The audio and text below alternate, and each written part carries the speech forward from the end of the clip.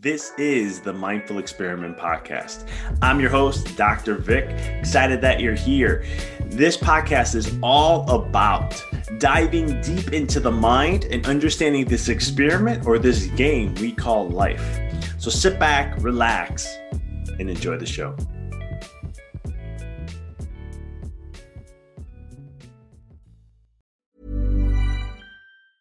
Hiring for your small business? If you're not looking for professionals on LinkedIn, you're looking in the wrong place. That's like looking for your car keys in a fish tank. LinkedIn helps you hire professionals you can't find anywhere else, even those who aren't actively searching for a new job but might be open to the perfect role. In a given month, over 70% of LinkedIn users don't even visit other leading job sites. So start looking in the right place. With LinkedIn, you can hire professionals like a professional. Post your free job on linkedin.com/people today. When you're ready to pop the question, the last thing you want to do is second-guess the ring. At BlueNile.com, you can design a one-of-a-kind ring with the ease and convenience of shopping online. Choose your diamond and setting. When you find the one, you'll get it delivered right to your door. Go to BlueNile.com and use promo code LISTEN to get $50 off your purchase of $500 or more. That's code LISTEN at BlueNile.com for $50 off your purchase. BlueNile.com, code LISTEN. Hey, I'm Ryan Reynolds. At Mint Mobile, we like to do the opposite of what Big Wireless does. They charge you a lot, we charge you a little. So naturally, when they announced they'd be raising their prices due to inflation, we decided to deflate our prices due to not hating you. That's right. We're cutting the price of Mint Unlimited from $30 a month to just $15 a month. Give it a try at mintmobile.com/switch. $45 up front for 3 months plus taxes and fees. Promo rate for new customers for limited time. Unlimited more than 40 gigabytes per month. Slows full terms at mintmobile.com. The biggest battle we will ever have to face is the battle between you and you. It's the battle of taking your mind to that limit and then breaking through. On the Mindful Experiment Podcast, we will share concepts, universal laws, and interviewing individuals who have done just that, who have gone through the dark times and through those moments allowed their light to shine bright. I'm your host, Dr. Vic Manzo, and I want to thank you for listening to the podcast and taking this journey with me as we discover different avenues to break through those limits, expand your reality, and evolve into the person you desire to be. So sit back, relax, and enjoy the show. Hey everyone, this podcast is sponsored by Empower Your Reality. Empower Reality is a company that I founded that is going to be transforming the world.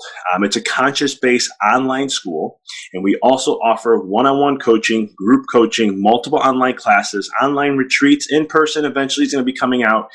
We also have a line of books that we do. Right now, they're only being written by me, but eventually, we're going to be adding other people onto the publishing site so that we will be publishing their books, and we look for specific authors to help us on our journey as we go through this. You can find out more information and follow us on at empoweryourreality.com, where you can get copies of a book, first few chapters for free, and so much more. So go check that out at empoweryourreality.com. Thanks for tuning in and enjoy the show.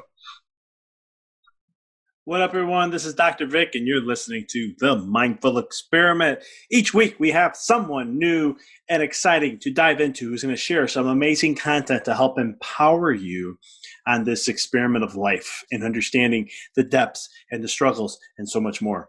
In this episode, I had the distinct honor and pleasure to interview Kirsten Beverly Waters, and what an honor it was. And we had a lot in common. She wrote a book about struggling and being your, as I quote here, your struggle guru.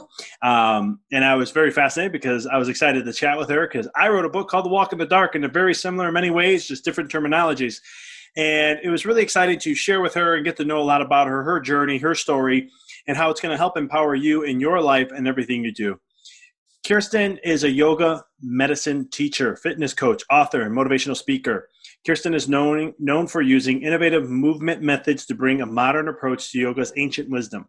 Teaching movement through the lens of mental wellness, whole body health, and spiritual groundedness, she helps others find their sacred body and soul connection. As the founder of Eero Wellness, her work is a practice of cultivating your inner warrior, changing self-talk that does not serve us, and finding strength in our struggle. Sharing her experiences with cancer, mental health, and grief, Kirsten shares the power of harnessing our inner guru. Kirsten adds levity to the movements that grab hold of us, the hardships, the hardest, and helps her students transform the weight into strength.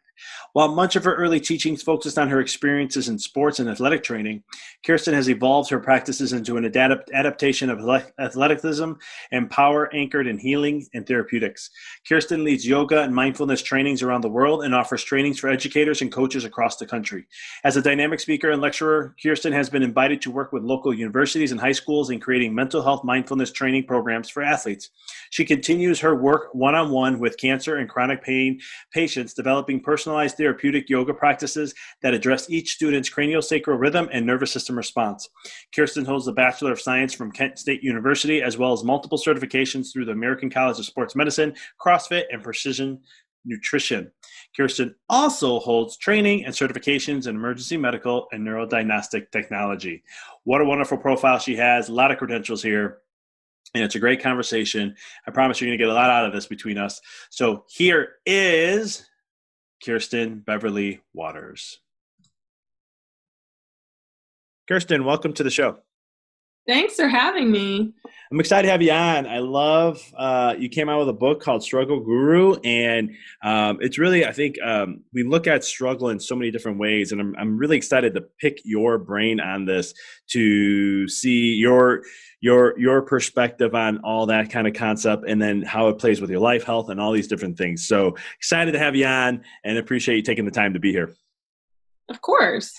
So as always, as my listeners always know, I always like to ask the first question is always about how did you get into what you're doing today? How did life kind of guide you into a certain, did it guide you in a certain direction? Like, I always say it's like the pinball effect. You just keep bouncing around. Then you're like, interesting. I didn't know I was going to end up here. What's your story? How did you get to where you're doing today? Well, I think that, I lost my father at a very young age. So I was just turning 7 years old when I lost him.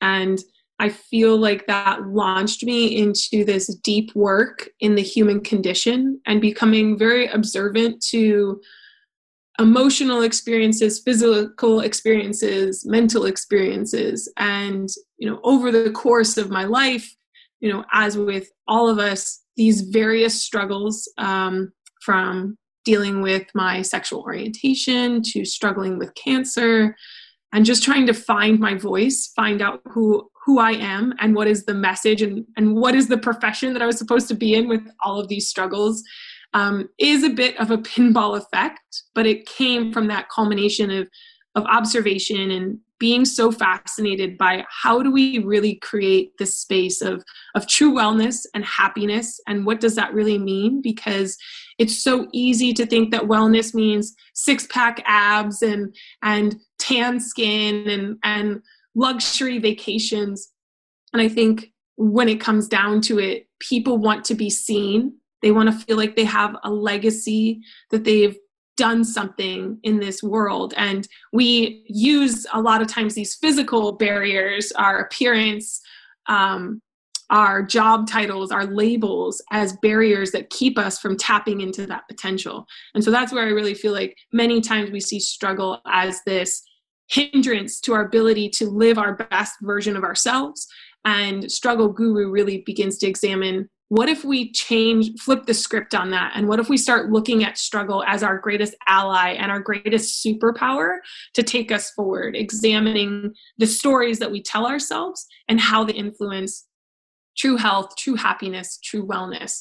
And the words came to the page really through a meditation that I thought lasted 15 minutes and then turned out to be 3 hours. And I just felt like it was the right time to take all of this observation and all of this work that I've spent my life doing and bring it to a larger audience. I love that.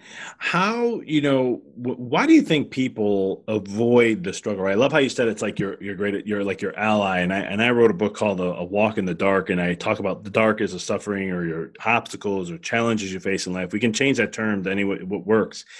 And I talk about how it's always like it's your best friend. But why do you think people like to they avoid it? They don't want to go there, and they kind of resist all the ways they possibly can to go to that place. I think in my experience, it's easier to be comfortable with things that we're not happy with than it is to move into levels of discomfort that could bring us real happiness or real wellness. And we resist those things. We resist change all the time. I mean, look at where we are in today's date, and the tiniest or the largest shift in change, we resist it and we want to rebel against it. And I think that especially with how much technology we have today, it has become an even more challenging obstacle to address, whether it's darkness, the dark moments, the struggle, the obstacles, because we are constantly being distracted and constantly being engaged with information. We consume information on our phones, on computers, on our GPS, on signs, everywhere. And so to sit with yourself and to really quiet that voice, that noise that's outside of ourselves and listen to what's going on inside terrifies us. It terrifies us to see. We want to see the best of ourselves. That's what we see on social media. That's what we see in the magazines, the best version, the snippet. And when we really have to look at ourselves completely, we see that we are fallible, that we have moments that we may have the greatest of intentions, but may have caused true harm to others.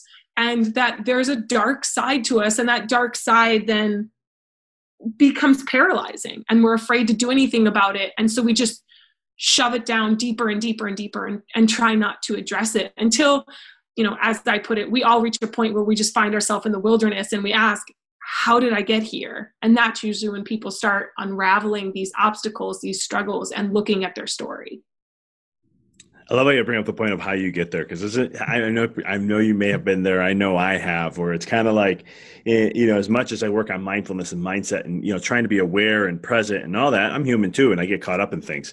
And it's one of the things where then all of a sudden it's like, I'm like, how did I get here? What am I doing? How did this happen? Who am I? How did I get to this place, and how did I miss this? And it's fascinating for me. And it's humbling at the same token. I don't know if you have those experiences once in a while. Absolutely. I don't think you can be human without those experiences. Anybody who tells you otherwise is definitely trying to sell you something. Couldn't agree more there. Now, how did, you had a cancer diagnosis and so forth, and that, I've interviewed people before with that, and it's interesting because when they walk away from, they got through it and so forth, and they look back on their life, and they always come back looking and saying, like, I'm happy it happened, or it was a blessing, or it taught me things that I was avoiding. What, did you have one of those type of like epiphanies, or, was there some sort of a aha moment for you?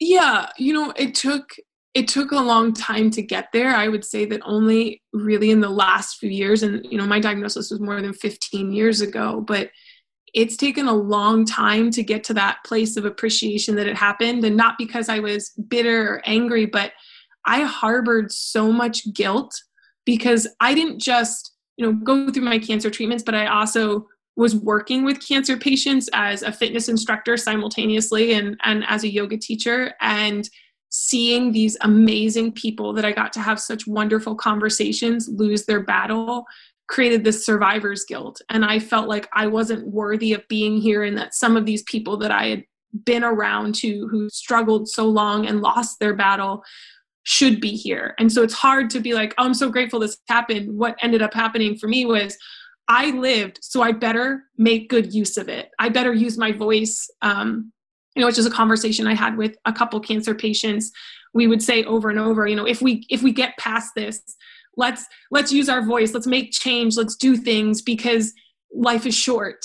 And I think that anytime we are faced, whether it's ourselves with the limitations of our life, that we have this finite time on this earth, we want to make big changes. We're willing to take bigger risks. And that comes back to also being able to look at those darker sides of ourselves, the whole picture of who we are, because it matters. It really matters. And we want to change for the better. So, only over the last few years, as I've worked through my personal stories, my personal struggles, and identified that guilt and that shame, was I able to come out on the other side and say, you know what, I'm here for a reason. And that reason is to continue to share the voice that you don't have to go to these extreme levels. You have the ability to experience the joy and the gratitude that I have right now, post-cancer, without having to go through that experience. We don't have to go through this life or death situation to start living our life with purpose and making change for the better. I couldn't agree with that more. I remember listening to a video, and I forgot where, but it was talking about how guy had a diagnosis, and it was cancer, and he had a certain amount of time to live.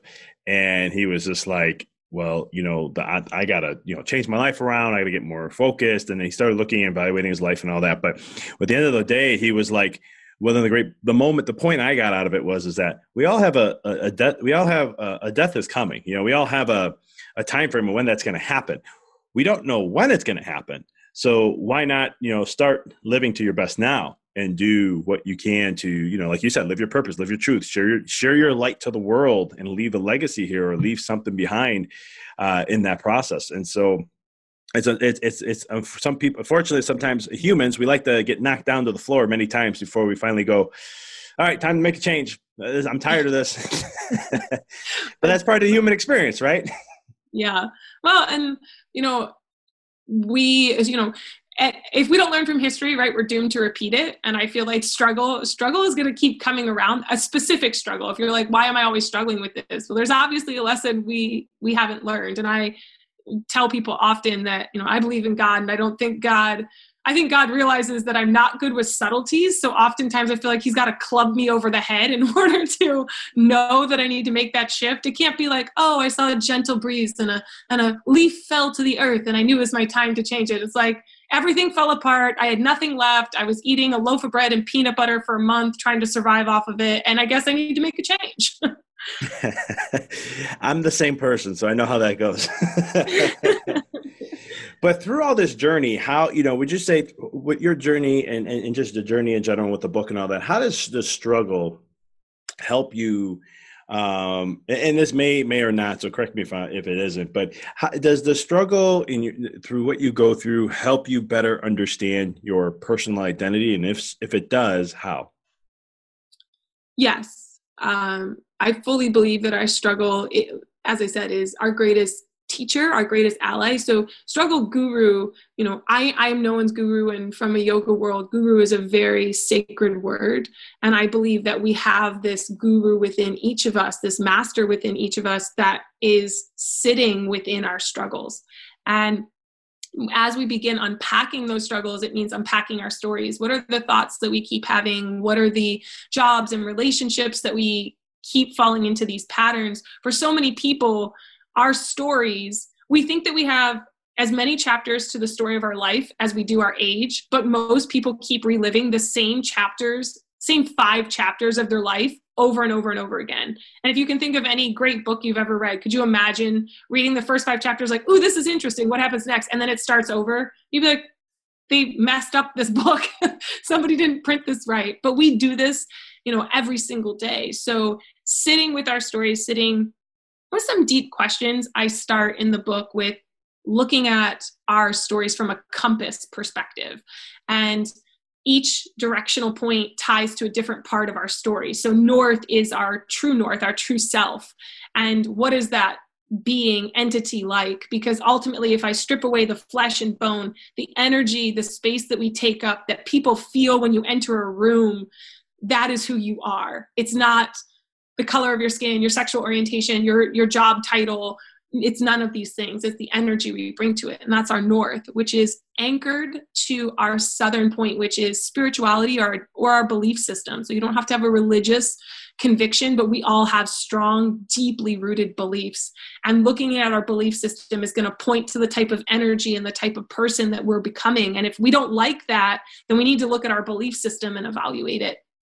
Our Eastern compass point is the education or external experiences that we go through in our life. This can be formal education, but also conversations with people, important engagement in activities and learning, experiencing. And that ultimately leads to the Western point of the compass, which is our wisdom. And that is what we share. That is part of our legacy that gets carried on as we share it with other people. And if we feel like our story is askew, I often tell people it's because North is just maybe 1 degree off. And anybody who has had any experience with compasses, 1 degree off our North, actually calibrating the compass. If we're in the space of our home, maybe I went from my kitchen to the living room and I ended up at the couch instead of the coffee table. But if you do that in the wilderness and you're 1 degree off and you went 20 miles, you may end up in a completely different territory.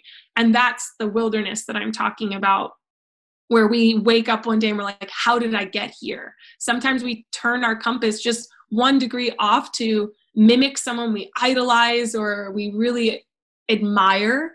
And that's not our compass. So when we start following all of their activities and follow their story, we end up in their wilderness, not ours. So that's the first part, is looking at the stories from the compass perspective. And I have quite a few questions at the back of the book in the Guru Beginnings Journal, where you start to unpack that and really start to look at those, and it will help you see how struggle becomes this superpower that can change your wealth, your health, and wellness. I love that. I love the story about how sometimes we idolize somebody and then we end up in their wilderness instead of our own. And I've been down that path multiple times, and it's always interesting when again, the wake up. I always call it like the wake up call. You're just like, hold up here, wait a minute, right? We were discussing earlier. I love the whole compass thing too. That's really creative. To give people an idea and understanding, your true north and all the other things that you just explained so wonderfully here. How important is it to ask the right question? I think if we become so fixated on asking the right question, we stop asking questions at all. So I always encourage people, just continue to be inquisitive. The right question, you'll know when the right question comes up to move you. You'll feel it. It's the body remembers things that the brain tries to protect us from. So even like from a trauma perspective, you might think mentally you've gotten past it, and then all of a sudden an experience happens in your body in a workout that all of a sudden you're angry or tearful. So the same sort of thing of knowing in our body, we can feel in our body that these questions are right because it evokes a response. We want to take action. When you're really ready to take action, you're asking the right questions.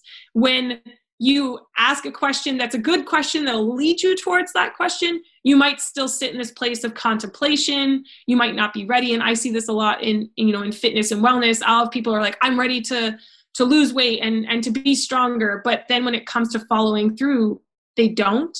And it's not because they're lazy. It's not because they can't. It's because they haven't found that question yet. That's the right question for why they're there and why they want that change. But there's no rush in that. I really want to emphasize, we are all on our own timeline. Just like you said, everybody has an expiration date, right? Like we don't know when that is, but we have to trust that the struggles, the experiences we're having are moving at the timeline that is appropriate for us if we really listen and keep asking the questions. I love it. Would you call that divine timing? Like everyone has their own divine timing to things?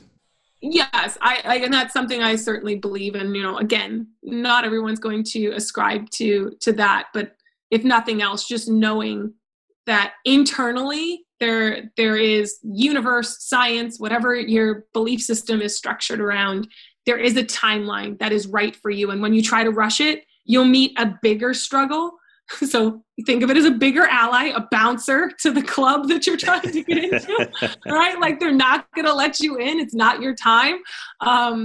Or the struggles are still there. They're never going away, but maybe it's a smaller one. It's a softer voice. It's difference between a whisper and being at like a crowded concert with people shouting at the top of their lungs. I love that. That's something that I always talk about a lot. And I love the whole bouncer thing because it's true. Like when you try to force it, and I used to be that type of guy. I was a type A personality. I still am, but task oriented and looking at understanding universal laws, quantum physics, all the spiritual principles and stuff. And I'm like, okay, this is what you got to do. This is how it goes. Boom, boom, boom. It happens. And then roadblock, struggle, massive obstacles, like hitting a wall and falling back and going, whew, hold on here a minute. Let me take a couple minutes to try to get back up. And it was to a certain point where I started realizing like, hold on, I'm trying to force this and the universe always knows best. So how about if I just take a moment and slow down and just say, you know what can I control and what can I control? And then how about I just focus on me? And then when I'm ready, everything will show. Absolutely. Well, and I always think of like hiking a mountain. So imagine a massive mountain. You have the option. You can try and sprint up it, but you'll probably have to stop many times, gasping for air, feeling like you're dying. Or we can be steady and be really mindful and conscious of the fact that that mountain isn't going anywhere, and we can take it in smaller pieces, stop every once in a while to enjoy the view and enjoy the process, and ultimately we will get there. It's not moving. But many people think that if they just attack it, that it will go away or get smaller. It does not. And I learned that very early running cross country. My coach was like, do not attack the hill. The hill has been there. It's going to be there when you get to the top, and attacking it is only going to be harsher on you. And that's what we do with struggle, right? Like we think we have to attack it head on rather than just taking it in smaller pieces and continuing to move through the process. That will shift us in the right direction. I like that. Your coach had some good advice there. I don't know if I asked this before. I know you probably shared bits and pieces of this, but I wanted to just make sure that I asked this question so that way, when it comes to the book, we can really just break down what it is. So when it comes to the book, what does really Struggle Guru truly mean? So Struggle Guru examines our biography and how it influences our biology, that ultimately the stories that we're telling ourselves are going to influence the way we breathe, we think, we move, we connect with people. And so the hope certainly is that as you move through this book and continue to have these questions asked about your story and your struggle, that you can become your greatest teacher. Because I can tell you all the things, I can want it for you and want the best life for you, but ultimately the only person who knows you is you. And that's your greatest teacher. So you can become your own struggle guru, and we can expand the language of struggle so that more people know struggle, connect with it. And that's why your story is so important. So sharing your struggles with others, even if it feels like it's the same story you've heard over and over, your experience is unique, and it's going to expand the connection to other struggle gurus so that we can start moving out of struggle as this negative word, this negative experience, to our ally and our superpower to change our lives and change the world ultimately. Love that. How does the stories telling and the stories in general, how does that create change and transformation or help individuals, to discover the guru within themselves and so forth? Yeah, the stories look at, first of all, the stories that I present in the book are my personal stories, and whether you identify with all of them or not, starting to ask ourselves, like looking at the major struggles that you would label your major struggles in your life and looking at what led up to that moment and looking at those stories. I try to pick some common struggles that over the years of teaching in fitness and wellness, from time management to authentic voice and knowing ourselves. There's a chapter called Humble Pie is Making Me Fat, which is discussing how we carry the weight of other people's expectations or views of us, and starts to manifest physically, mentally, emotionally. And so looking at all of these stories one at a time, each chapter will give you the opportunity to look at some common struggle stories if you're not sure where to start on what your biggest struggles are, and then build from that into your own storytelling. Because again, if I say that the reason I can't lose weight is I don't have enough time, maybe our struggle is understanding time's significance in our life and how it works. and why it's such a struggle. Or if I'm looking at not being authentic to my voice, for me, again, with my sexual orientation, I had to hide that. I still, in some ways, feel days where I have to hide it to protect myself. How can I really be authentic to myself? That's going to manifest in its own struggles, and that can be physical ways, mental, emotional, spiritual ways. So it's the little things, like chipping away small bits. We'll start to see how that influences our way to connect with types of people, the type of relationships that we engage in, the types of jobs we go after. And just those tiny shifts, just the awareness is going to start to shift our story. And we start to breathe a little easier knowing that we're putting this to paper, we're looking at our stories, and start to unpack it so that we can make changes, make shifts in the direction that we really want to go. That's awesome. And when it comes to the stories, like how important is it to focus on the stories that you're telling yourself, right? Because we have, we all have stories of what we can say. It can be like, I was talking to someone and we were talking about, like, I'm a chiropractor. And so we were like, chiropractors, we have this little bit of a struggle when it comes to this and this. And the guy's like, that's just your belief system. That's your story. And I was like, true, that is. And it's being aware of them, because that's where we can create the change, and then we can change the story, and then it changes our life. How important is it to be aware of the stories that you're telling yourself, and then also how that affects your physiology and your mood and your mental health and things like that? So I think one of the things that's interesting that you brought up just there is you were discussing a struggle in chiropractics, and then someone says, well, that's your belief system. So this is where, if we look at like interoception awareness versus interoception accuracy. Take, for example, on a physical level, I've done this when I worked as a neurodiagnostic technician, if you look at the heart rate. So if you ask somebody if they have a high heart rate and they're doing a physical activity, they might think that their heart rate's really high because maybe they feel out of shape. But the accuracy of that is, when I'm looking at their EKG, is that their heart rate isn't that high and that their heart is very steady. So we think that awareness is enough. And awareness is a good starting point. But if our awareness is so far from accurate, like you were saying, okay, well, my awareness is that this is a difficulty, this is a struggle, and someone's saying, no, actually, that's just the belief system. There's a disconnect between the accuracy of it and the awareness of it. And the more we can start to bridge that gap and bring them closer, then we start to create that sweet spot for change. And that's why look at the stories, write the stories, that's our awareness. And then I'm providing a perspective that helps bring some of the accuracy in it. So bring it home to say, okay, you might think this because it's so hard because you're stuck in the center of struggle and you can't see from this outside observational space. Let me provide a little bit of observation externally so that we can bridge this gap between that awareness and that accuracy so that we can start to make internal change that is really impactful. I like that. And it's always about small, simple things that you do to, like you said, bridge the gap to allow that to be. Is it more from when you're talking about like an understanding within yourself, or is that with another person when it comes to that? Both. We understanding our internal, ultimately, only I can control my thoughts, my experiences, my story. I can't control other people's stories or other people's experiences. So that's where I can look at someone else's story, have a conversation with somebody else, and we can use this as a broader range of something to look again at that accuracy piece. Like from a research perspective, we have to look at outside variables. If I don't know anything but myself, I need something to compare it to. And that's why Struggle Guru is so important for people to share their stories, because it provides more feedback for people to look at, okay, is my awareness so far off of what is really happening in this type of situation, in this type of struggle? Or am I providing a new parameter for somebody who thought that this was not a possibility, and it absolutely is a possibility because there are other people experiencing it? So we need both.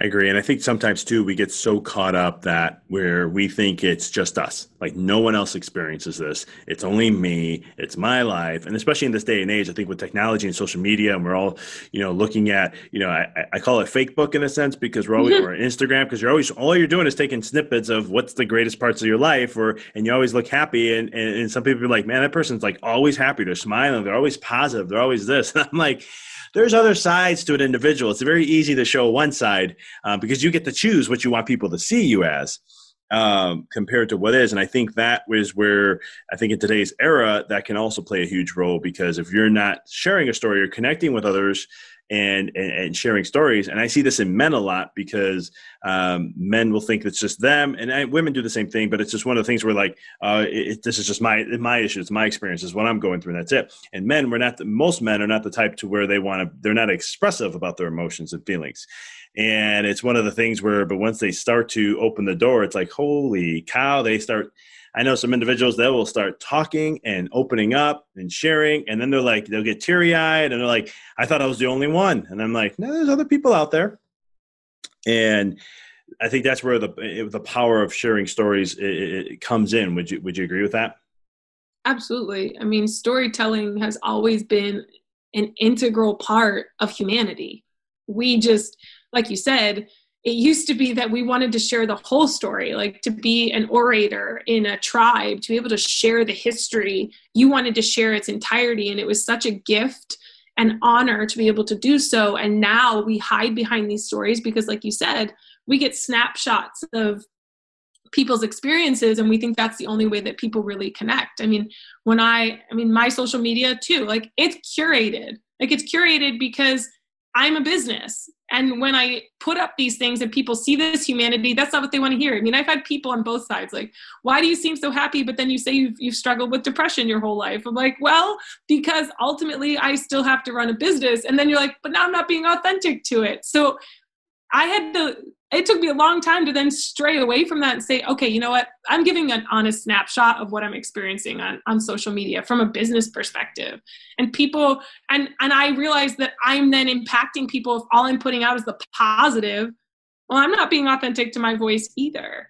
So being able to share that now is so important, because I want people to know I am human. I have problems and issues like everyone else. I wake up days and I don't feel like I am enough, or I am struggling with, depression or anxiety, and I have to work through that like everybody else. And to put up a snapshot that says some picture that's beautiful and has a really great quote isn't helping people. It's just pushing people, again, a little askew on that compass. So true. Yeah. And it's one of the things where, and it's interesting, people, when you start doing that more, people, I wouldn't say flock to you more, but they appreciate it, and they see you being more authentic. And I think in today's era also, I think people are craving more to be authentic and showing like, hey, here's my struggle. Here's where I'm at. This is what I'm dealing with today, or something along those lines. What kind of advice, because this has been one heck of a year, and with COVID and everything going on, and there's a lot of struggles going on in many ways. I mean, there's businesses that had to close down. There's people who have maybe financial stuff going on. Then there's also the whole quarantine and lockdown, which plays a massive role, taking away one of the biggest health benefits for humans, which is community, tribe, connection in a face-to-face type of world. Those who are struggling in some way, shape, or form, what kind of advice can you give that you can help them, give some piece of information to how to tap in deeper, or whatever advice you have? One of the things that keeps coming up is people talk about the new normal, adjusting to the new normal. And so one of the biggest pieces of advice I've given students of mine is we have to define what new normal means in our lives, because many people are applying their mental health therapeutics to what used to be, and their routines to what used to be, and they keep saying it's new normal, but we're not addressing what new normal actually means for us. So if previously you could go to the gym every day and that was such a major part of your mental health wellness and well-being, and you can't do that because you're in a state or country that that's not a possibility, how can you adapt to that? I'm not saying that it's going to be easy. I'm not saying that you're going to like it in that initial point, but we have to, the reason humans still exist is because we are an adaptable species. But that means redefining the parameters of what is our new normal and how can we start to meet it there? Because living in the past and saying, well, this used to be this way and this used to, is only going to compound the struggle and make it worse. We have to be honest, again, take an honest inventory of right here where we are right now. That's the only way we're going to progress forward, is start creating those new boundaries. So I usually ask people, what are 3 needs that you need in order to feel human, to feel connected, to feel strong? You know, for myself, it is meditation, movement, breath. I usually add a 4th and say nature. So movement and nature kind of get piled together. And then I base my wants for a day. What do I want to accomplish today? And I base them off those needs. Is it breath work from a yoga meditation standpoint, or is it just being grateful for my breath? Nature might be going out in physical nature. That's not a possibility for everyone, but that's where I start to connect with my human nature. What kind of books or nourishment in terms of what I choose to engage in on social media, online, etc., will help feed a better human nature within me. And then, movement is this ability to move my mind, move my body, what feels good in that way. And I adapt those once each day, and they always come back to my needs. And that's helped me and a lot of the students that I work with create this space for new normal and cultivate struggle as a way to be the fertilizer to their growth. I saw a really amazing picture the other day, and it's this tiny little, basically, piece of grass popping up out of the ground. And everyone said, I thought I was trying to grow tall, but I didn't realize I was digging so deep and expanding my roots. So we think that if I can't see the physical on the outside, that you're changing as this like great grand tree, that nothing is happening, but you're building such a strong root system. And that's what we can do in this new normal, quote unquote, is build a really strong root system that keeps you strong and keeps you growing. I couldn't agree with that more. I think, and that whole new normal thing, yeah, it's a great way. I think with COVID, that when everything that happened, I think it was the biggest reset in the world to reset values, reset your life, and see what really matters. And for those who are taking advantage of that, they are creating their new normal, and it's shifting and looking at your value system and see what really matters and making those choices. And the whole root thing, I'm huge on that. I mean, so do you have like is it different things that you like to do, or is there a certain practice that you have where it comes to a breath work or a meditation, or how do you, so I always call it, and I've been educating my patients on this since March, about how when we face stressful times, we have to take more self-care to replenish ourselves and return home to center ourselves more, because if we don't, we get caught up in the storm and the chaos. And so do you have a ritual or a practice or things that you do that has tremendously helps you and you share with your students and so forth? Yeah, so I actually have a training that I call OM training. So OM, like the chant, which stands for observe the mind, move the body. And there's an AM practice and a PM practice. So the AM is an active mindset and the PM is a passive mindset. So finding things in the morning that help prime our mind and prime our body. So it doesn't have to be long. Maybe it's just doing, 15 jumping jacks and then focusing on inhales and exhales for 1 minute. And then the passive mindset, the evening practices usually center around settling the nervous system, allowing the body to move from this space of fight or flight to rest and digest. And so it might just be elevated pillows stacked underneath your back so that you're lifted up at, around a 45-degree angle, arms are open, legs are open, and you just close your eyes. I have different meditations that I'll send to them that they could listen to while doing that, or even just listening to sounds of nature. So if you like to connect with nature, but you can't get there, there's so many sounds on various platforms that you could listen to, oceans or babbling brooks or birds or any of those. And just let the thoughts come in and out. I always tell people we don't have to attach ourselves to it. I think of it like an ocean wave. The waves are going to come in, but they're also going to go back. So just kind of let those flow, let them be, and settling into that space. So that's one of the techniques that I use with my students and I use for myself. I have a specific meditation that I like to use. It's called the Heart Temple. So it's a very visual meditation that creates a temple within your mind and helps you structure what that temple looks like and creates a safe space for you to go to. And then you can return there anytime you need it to create this space, this energy and conservation of your sanity, perhaps, but also your well-being. So those are some of the things that, that I use. For me, again, it always comes back to, I need some sort of breath work, meditation, and movement in nature. I run. I enjoy running. It allows me to connect to my breath and be in nature and be inside my thoughts. But I know that is not most people's favorite thing to do. So exploring, allowing themselves to try different things that activate the mind in the morning, but then let it settle, because so many of us are staying in this active mindset, and that disrupts our sleep, which disrupts our immunity, our health, and our well-being. I love that. And being in your own thoughts sometimes can be a scary world for many. Yes. I've had some people, like, when they start, I try to teach them meditation and try to get them into that state. And then they're just like, I'm so frustrated. I can't do meditation. This is so aggravating. I'm like, what's wrong? They're like, yeah, it's so out of there. I'm like mad. I get anxious. And I'm like, cool. It's been a while since you've tapped into that body, huh? Yeah. You know what, though?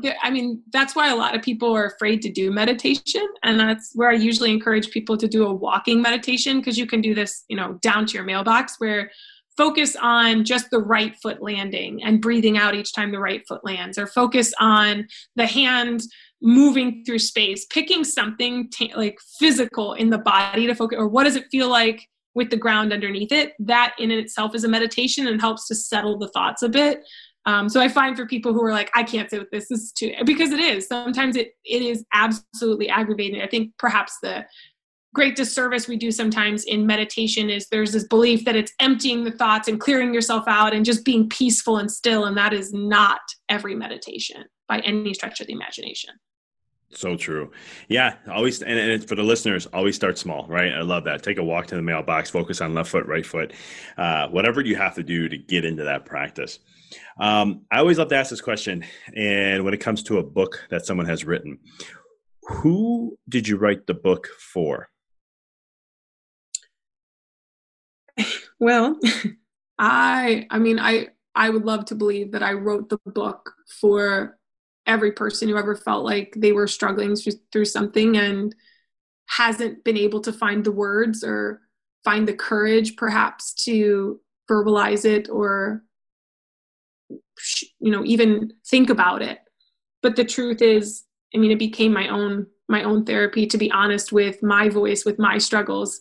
And I had shared so many of these stories with athletes that I would train and students that I would teach, that I felt like I needed to do it for myself to be as authentic to who I am and what it is I'm trying to do as possible. So there's certainly some selfish motivation behind it, but with a greater intention of reaching anyone who feels like I'm not seen. People don't see my struggle. I want them to know that I see them and that there is a world of people who see them and that they're not alone.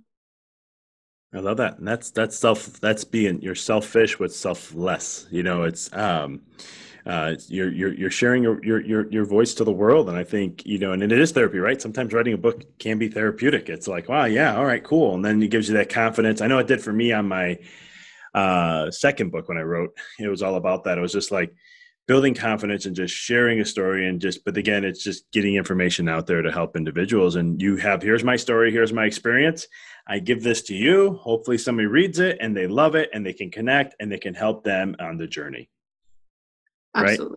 Right? So how can people connect with you, get a hold of you, find out what you're up to, how to get the book, and so much more? Yeah. Easiest way is to go onto my website, and the website is kbwaters.com. And on there, you have links to purchase the book. There are one-on-one sessions, also information about retreats, although most of the retreats are virtual at the moment.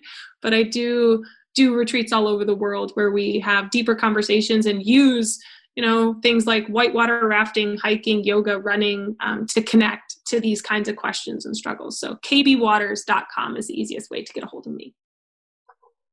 Awesome. I'll have that in the show notes for all the listeners listening.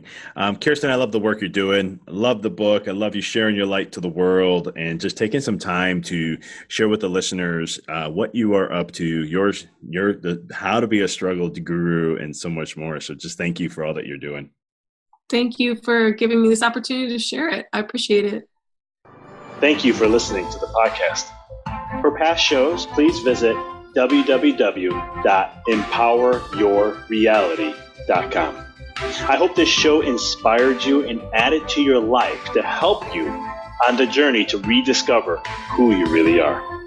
To connect with us on Facebook, please visit www.facebook.com/Dr. Vic Manzo. Check us out on Twitter. The handle is Dr. Vic21. Follow us on Instagram, www.instagram.com/Dr. Vic Manzo. If you were inspired by the podcast, pay it forward by sharing it with someone who you know can benefit from it. Thank you again for listening to the Mindful Experiment podcast, sharing paths to help you rediscover your infinite potential.